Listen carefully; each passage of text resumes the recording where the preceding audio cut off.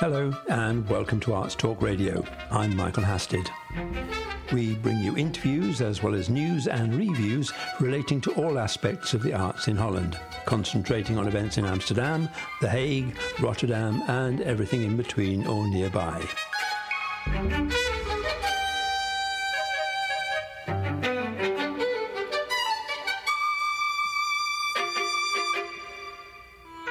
Arts Talk Radio Online. Interviews and features on the arts in English. We're back in Delft this week to discover more about two painters from the city. Later, Luc van Riet will be taking us around the Vermeer Centre, but we start off with a report from Wendy Vossen, who was at the wonderful Museum Paul Theater van Elven in the city's Cornmarkt. I'm here today with Alexandra Oostdijk, and she's the director of the Museum House Paul Theater van Elven here in Delft. Thank you, Alexandra, for receiving me in this beautiful house. Well, our pleasure. What can you tell me about the house and about the owner? Basically, its history. Yeah, it's history and art. Where shall we begin? We are in a house that dates back to the 16th century, so it's a real Delft canal house.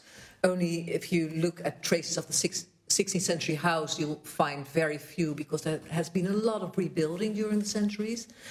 And the museum that is in this house is called Paul Theater van Elven, and that's because our 19th century painter, the well-known, famous, not so famous, Paul Theater van Elven, he lived here. He was a teacher in drawing at the Technical University in his day, so from, let's say, 1860 until 1892, I think. So he was a teacher. He painted. He didn't have children. He was married twice, first with Louise Smit, who died pretty young, and then he remarried to a lady that was 30 years his younger, Mergelina van Duren. Didn't have children either, so he left his house and everything in it to the municipality of Delft with the... how do you say that? He stipulated that it had to be a museum. And we think, why did he do that? He didn't want to make himself more important than he was. He was one of the very, very many 19th century artists. He copied paintings, he painted portraits. There's a beautiful Raphael copy over there as well. He did a lot of Raphael. Yeah. The Sixtijnse Madonna, and a lot of Raphael, a lot of Renaissance, 16th century, a lot of Rembrandt, Frans Hals, 17th century, all the old masters. So he was really good at that, but that was not an exception in the 19th century.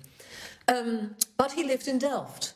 He taught at the University of Delft, but he and his wife thought Delft was not a very cultural city.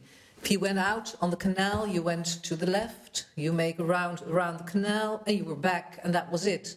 So there was a little culture. He preferred to go to The Hague or Amsterdam. When he retired, the first thing that he did was move to The Hague and bought a beautiful house there. Oh, okay. Yeah, Ars longa, vita brevis, ars longa. Yeah, so life is short and art is long. Back to the story. So he decided to make his house a museum because he wanted to educate the people of here in Delft. Yeah, he wanted to make sure that there was a possibility for the students to visit a house with art, with furniture, with lots of porcelain. Yeah, because you don't only see his own works here, but there's a lot of art that he actually collected throughout his life, but more applied art. Yeah, more applied art. He collected a lot of porcelain and ceramics, Japanese and Chinese, of course Delft earthenware. He used it, so we have a lot of surfaces with little chips off, but we have a lot of beautiful things as well. He collected that. He also collected some paintings of old masters. We have a lovely panel from Adriaan van der Venne, for example. And who also has a work at the Rijksmuseum. Yeah, he also has a work at the Zielevisserij at the Rijksmuseum, for example. For example. It's a very small panel. Yeah, but nonetheless.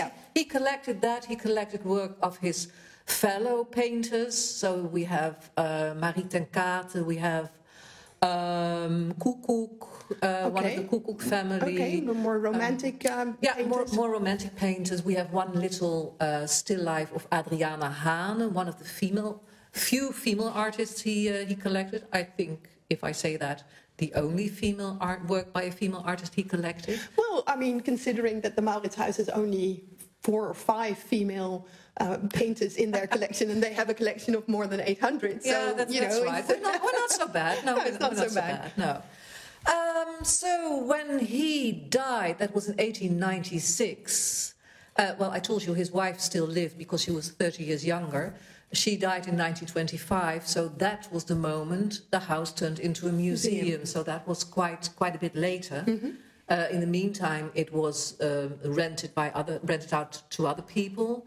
So the first board, they made a choice of the furniture, the paintings, that all came back to make this a museum. And because when it was rented out, the whole his collection disappeared somewhere else. Did it move to the house in The Hague, for instance? No, we're not sure, because the family owned more houses. The house next door on on the left or the right belonged to the family as well. So they had more houses. So everything was spread out. Yeah. So the board could make their own choice of what they wanted to have. So perhaps there were still paintings in the house, but we don't know. They didn't keep track of that. Track of that. No, that's a little bit. Yeah, it's a pity that they, and I mean Paul Teter van Elven, but also the first board of directors, they didn't really make good notes about what they did, what they bought, what they sold. So we were still in the dark, basically. We're still in the dark for a lot of things, but nevertheless, it's the house as you see it now is really the house of Paul Teter and his wife Louise, and later Mechelina. Could you, for instance, use photographs of the house? Were any interior photos made just a snapshot or whatever? No, so it's an educated guess, basically. What's here? Yeah, and the story becomes nicer. We don't have photos. We have, I think, 2 or 3 photographs of Paul Teter himself, and that's pretty curious because photography was used much at the end of the 19th century. We have no photos of the house, but when Mechelina died, the story is that the handyman of the family, he came back. He had worked for Paul Teter for years and years, and he said, well, I think that desk has to be over there. Those chairs have to be over there. Brilliant. On that side was that painting, on that side. And of course, we don't know if they did it exactly like it used to be, but we get a good impression. Thanks to him, we know how it was. And of course, a lot changed because the first board of directors, or the board, and that was, of course, the mayor of Delft, the notary, and the local doctor. Yeah. So very important people. No art historians to be found anywhere. For example, they decided, well, we have now our exhibition room, the Purple Room. That used to be a garden room with large open doors to the garden. Oh, okay. They sold the garden to the bank that had their bank on the other side of the canal, other side of the block. And they changed the room into an exhibition room. The kitchen, every house has a kitchen. We didn't have a kitchen. They broke the kitchen down. And what they did over there, they built a small house of 2 layers with the living room downstairs and the bedroom upstairs for a couple custodians of the museum. They could live there. They couldn't have children because that's too dangerous in a museum like this. But of course, we lost a little of the daily life of the museum. What was important in the 1930s was the art, the paintings, the collection of porcelain. But the daily life, the kitchen, the bedrooms, that was of But nonetheless, when you're here and when you look around, you still see like the formal rooms downstairs. Mm-hmm. But you also have another room upstairs, which is more focusing on the 17th century. Yeah, it looks like an atelier, like a studio of a 17th century painter. But if we read the first speech at the opening of the museum, they say this is a reconstruction of the studio of Paul Theter van Elven. So there, I'm not exactly sure. They are his furniture, they are his paintings, they are the copies of the Night Watch and of the Anatomy Lesson by Rembrandt and others. But we are not sure if it looked like that. Right. It looks a lot like a room at the Technical University made by Sluiterman. He was a successor of Paul Theter van Elven. It looks a lot like that. A lot of painters had a 17th century-like atelier in those days. Mm-hmm. Okay. And they have, that's also nice because the family of that handyman, we still have a notebook of the carpenter handyman that worked for the museum. And for example, he says at one of the pages, I created a new door in the museum.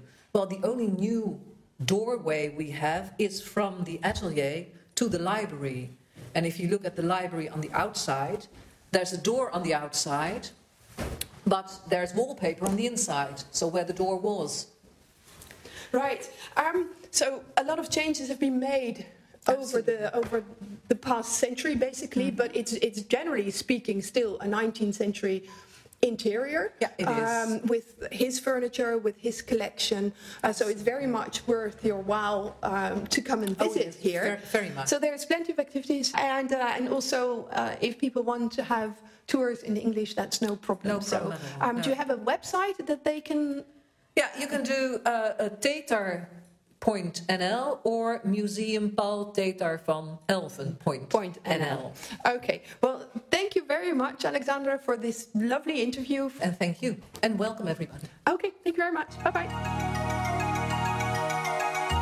Arts Talk magazine provides the perfect companion to Arts Talk Radio, with reviews and previews in English of cultural events in Holland. Whatever your interest in the arts, our international team of writers will always provide something new and exciting to see online. That's Arts Talk Magazine, all one word, .nl. artstalkmagazine.nl. That was Wendy Vossen talking to Alexandra Oostdijk, director of the Museum Paul Theter van Elven in Delft. Arts Talk Radio Online. Paul Theter van Elven may not be familiar to you, but you will certainly know about another painter from Delft, Johannes Vermeer. I went along to the nearby Vermeer Centre, where I met with Luc van Riet, a city guide who knows all about the famous Dutch artist. But first, we needed to establish that the Vermeer Centre is in fact not designated a museum, because there are no original Vermeer paintings there. Yeah, that's correct. We are called an information center, Vermeer Information Center in Delft. And this center is actually founded because we have no original paintings in Delft. And we have actually nothing in Delft. Even the houses where he lived are disappeared. So about 10 years ago, some people had the intention, let's do something. And it ended here in this center where we have, that is the core of it. There we have all the known paintings of Vermeer here in reproduction. But the interesting thing is, although they're reproduction, and there are how many? 37. Because there's some contention over that, because some people say there are 34 Vermeer paintings, some people say 30. Anyway, the 37 pictures you've got here, they are reproductions, but they're actual size, and they're in chronological order, which is very interesting to see, because you can't see that anywhere else. Yeah. Yeah, that's also the reason why we have regularly people from televisions everywhere from the world. If they want to make a program about Vermeer, they can here film all the paintings together without traveling. Yeah, the scattered paintings over the world, you should not do that anymore. You do it here. Mm-hmm. And on the movie, on the film, you don't see the difference between an original and a reproduction. Of course. So the building itself is, it's an old guild building, isn't it, from the 17th century? Yeah, it's the guild building, so called the St. Luke Guild. And in Dutch, the St. Lucas Gilde, and that is the guild special for artistic professions, like potters, like painters, like graphical printers, engravers, and glassmakers. Mm. Because not an enormous amount is known about Vermeer, is there? We know where he was born, but we're actually sure which house he was born in?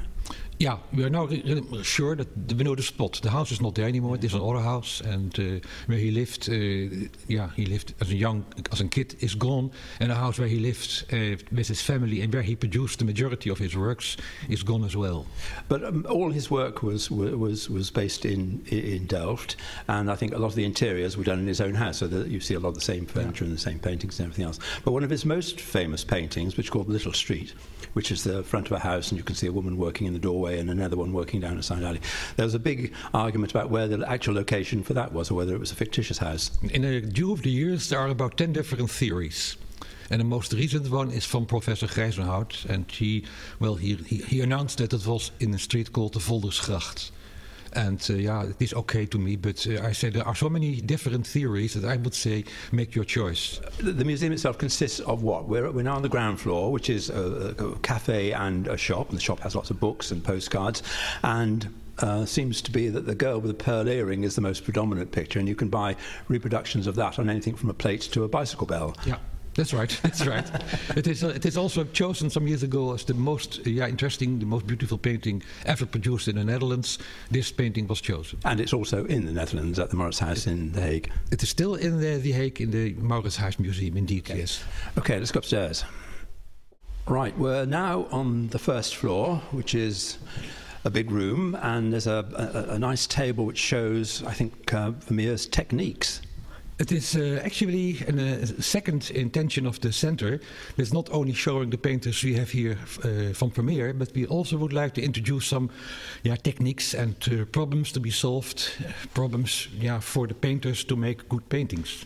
And what we see here is an impression of the paint itself. So there are jars of pigment, powdered pigment, and lots of information about various paints. I think Vermeer actually used a lot of paint which was relatively expensive and difficult to come by.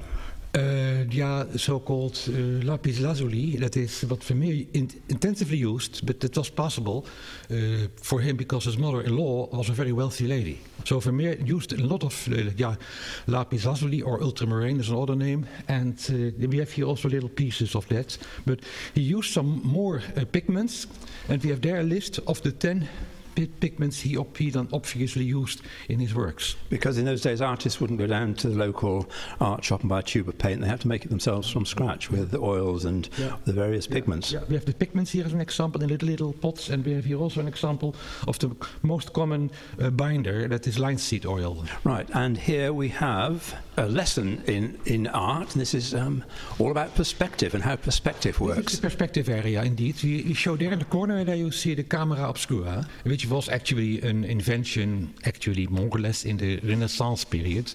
And the time of Vermeer, this thing was well known, even in a carryable version. And the advantage is of that camera is that you can see how something in 3 dimensions will be translated into 2 dimensions. Because painters' art in those days was very much a craft. It was like a silversmith or a goldsmith or a butcher or a baker. It was very much a trade rather than what we would describe now as an artist. It's just hard-working people, laborers. And they used tools, like the camera to get the camera one. It's the first painting where he obviously used the technique of pin and thread. And that means that at the point in the painting or outside the painting where the perspective lines come together in the disappearance point, it was then the first practice to put a pin on that spot and a wire. And you can put some chalk or carbon on the wire, and with that you can also prepare the correct position of lines in the painting. And there we have a screen where we can explain a little bit more about the effect of color. Because he actually did, compared with somebody like Rembrandt, his colours were really quite bright. It's bright. The light was bright because Rembrandt was the clair-obscur artist. Say low-key and high-key. These are the differences you can compare Rembrandt and Vermeer. Where Rembrandt is the low-key and Vermeer is the high-key painter. I see. In the corner here, there's a little film set, really, in a little corner of a room, which is a Vermeer room, and you can actually sit here and have your picture taken in a Vermeer room. Do a selfie. Did you provide costumes as well? No. There's a sort of square on the floor, about 2 meters square, and everything fits into that. And there's a chair which is half in and half out of the the set, but it's been cut in half, so it doesn't leave the set of black and white tiled floor. Yeah. Right, onward. Good.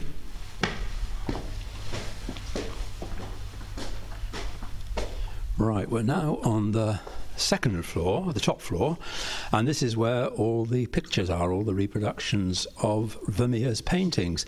And each painting has got quite a large section to itself, which is, and it concentrates on the detail and explains the detail and the context of the detail and the domestic items. So these paintings, although you have all the reproductions here, and they're all chronological and the correct size, which is interesting to see, they really are spread around the world. And I think there are almost fewer in the Netherlands and in America. I think there are a lot in America. 13, Netherlands 7, Germany 6, UK only 2, Ireland 1, Austria 1, France 2. Sounds like the football results. Okay. What we see here is actually more specific, because we want our intention to be an information center. Yeah. It was very remarkable that not only Vermeer, but all the artists, even also writers or playwrights, they used symbols to give more information. And the remarkable thing at Vermeer is that all his additional information is in relation to love and erotic.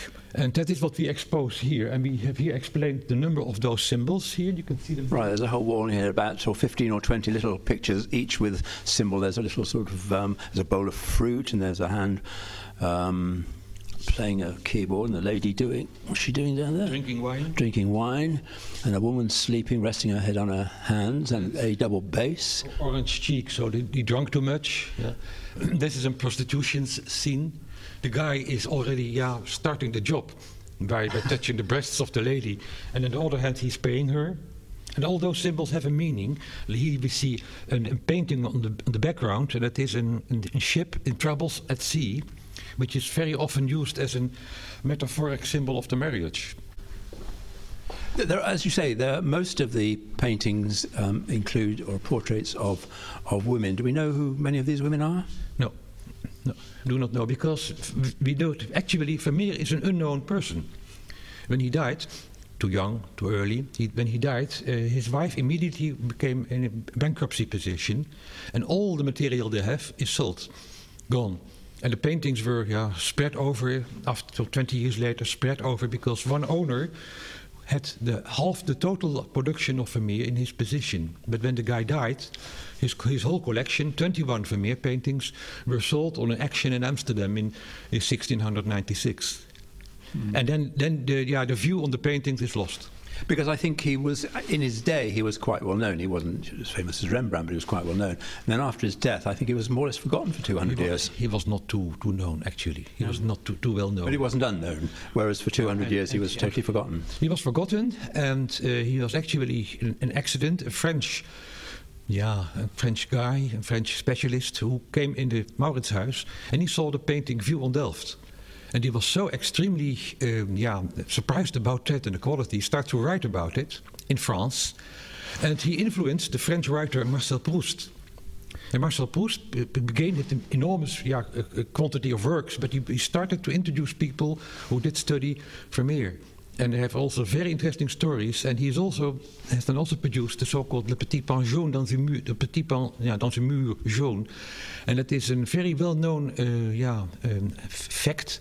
And French people visiting his center are asking, where is that? Where is the Petit Pain? Where's the Petit Pain? But the incredible thing about the sort of little yellow wall is in the painting. It is really right off to one side, to the right-hand side, and very, very small and insignificant. There are three alternatives, but you can also dispute about it. But you have three light spots in the painting. And I leave it. It's up to you what you like to do. But this is one of the few sort of landscapes which Vermeer painted. It's quite a long painting, which is a view over the water to the city. To the city. If you call it a landscape, I would say it is more a townscape, actually. Yeah, but I mean it rather than domestic or portraiture. Only two. The little street and this one is painted outside, and the rest is all an internal. But even the little street, which is a close-up of the exterior of a house, and you can see what's going on inside. The view of Delft is actually quite unique. Yeah, that is right. Right, we're now on our way down to the lower ground floor, to the basement, which is a bit darker and more like an art gallery than upstairs. And, it's a huge room, and this is where all the reproductions are. And they're lined up in chronological order, in the same size, and they're, wow. So it's very impressive to see them like this. Yeah, it is indeed. We have him here in chronological order. And the remarkable thing is that you start looking to the young Vermeer, the younger paintings. He is still in his process of becoming a master in painting. You see, he used big paintings, and the subjects are mostly religious or mythological. But they're not so big. I think the first one's about a metre square, and there's a couple here which are about 1.5 metres by 1.5 metres. If you look more around, you see that the paintings slowly become smaller. But what is a technique which was also developed typically in the Netherlands, and it's called fine painting. Fijnschilder is the name. And it has to do with the fact that in the past, big paintings were for churches and monasteries, religious clients, but in the 17th century, it was here the majority was Protestant. So there was no Catholic church. It was even forbidden to be Catholic. So the art of painting introduced themselves much more and oriented them much more on private buyers in the house. And then you have better, smaller paintings because the houses were not too big as a church or so big as a convent. And even rich people would like to have as much as possible paintings on one wall because that reflects wealth and intelligence. So you see, for instance, the famous milkmaid who is here is a very small painting. Very small indeed. It's about, 40 by 35 or something. Okay, let's move around a little bit further. This is an example here, where you can see that Vermeer did not control the technique of the wire and the pin. The perspective, no perspective on the floor. It's not good, the perspective. And there you see the first painting, where he used it. And they have found that with X-ray or infrared techniques, they could show that on this spot was indeed a little pinhole. The music lesson. Yeah. And the Dutch names for the paintings, they are derived from the auction in Amsterdam, because we even did not know the names. So there was no information. Vermeer didn't actually put any information on the back of the pictures, no date or no name. No diary, no letters, nothing. And that is very interesting for writers, because a writer can you can make it up. Can make it out? That's it. Yeah. And nobody can contradict him. Yeah. So there's an awful lot to see, a lot of interesting things. If you're interested in Dutch art, if you're interested in the Golden Age, if you're interested in Delft, or if you're interested specifically in Vermeer, there's an awful lot here. The only thing that's missing is the actual originals. Well, Luc, thanks very much indeed for that. Most enlightening. And I would recommend that everybody in Delft or who visits Delft comes to the Vermeer Centre because it's well worth a visit. So that's all for now. Thanks very much, Luc van Riet. It was a pleasure to meet. Thank you. That was Luc van Riet, who was talking to me at the Vermeer Centre in Delft. Arts Talk Radio Online. So that's all for this week, but please join us for the next edition of Arts Talk Radio. If you have any comments, we'd be pleased to hear from you. And if you click on the subscribe button, you'll be able to keep up to date with all the latest programmes. My name is Michael Hasted, and so for the moment, it's goodbye.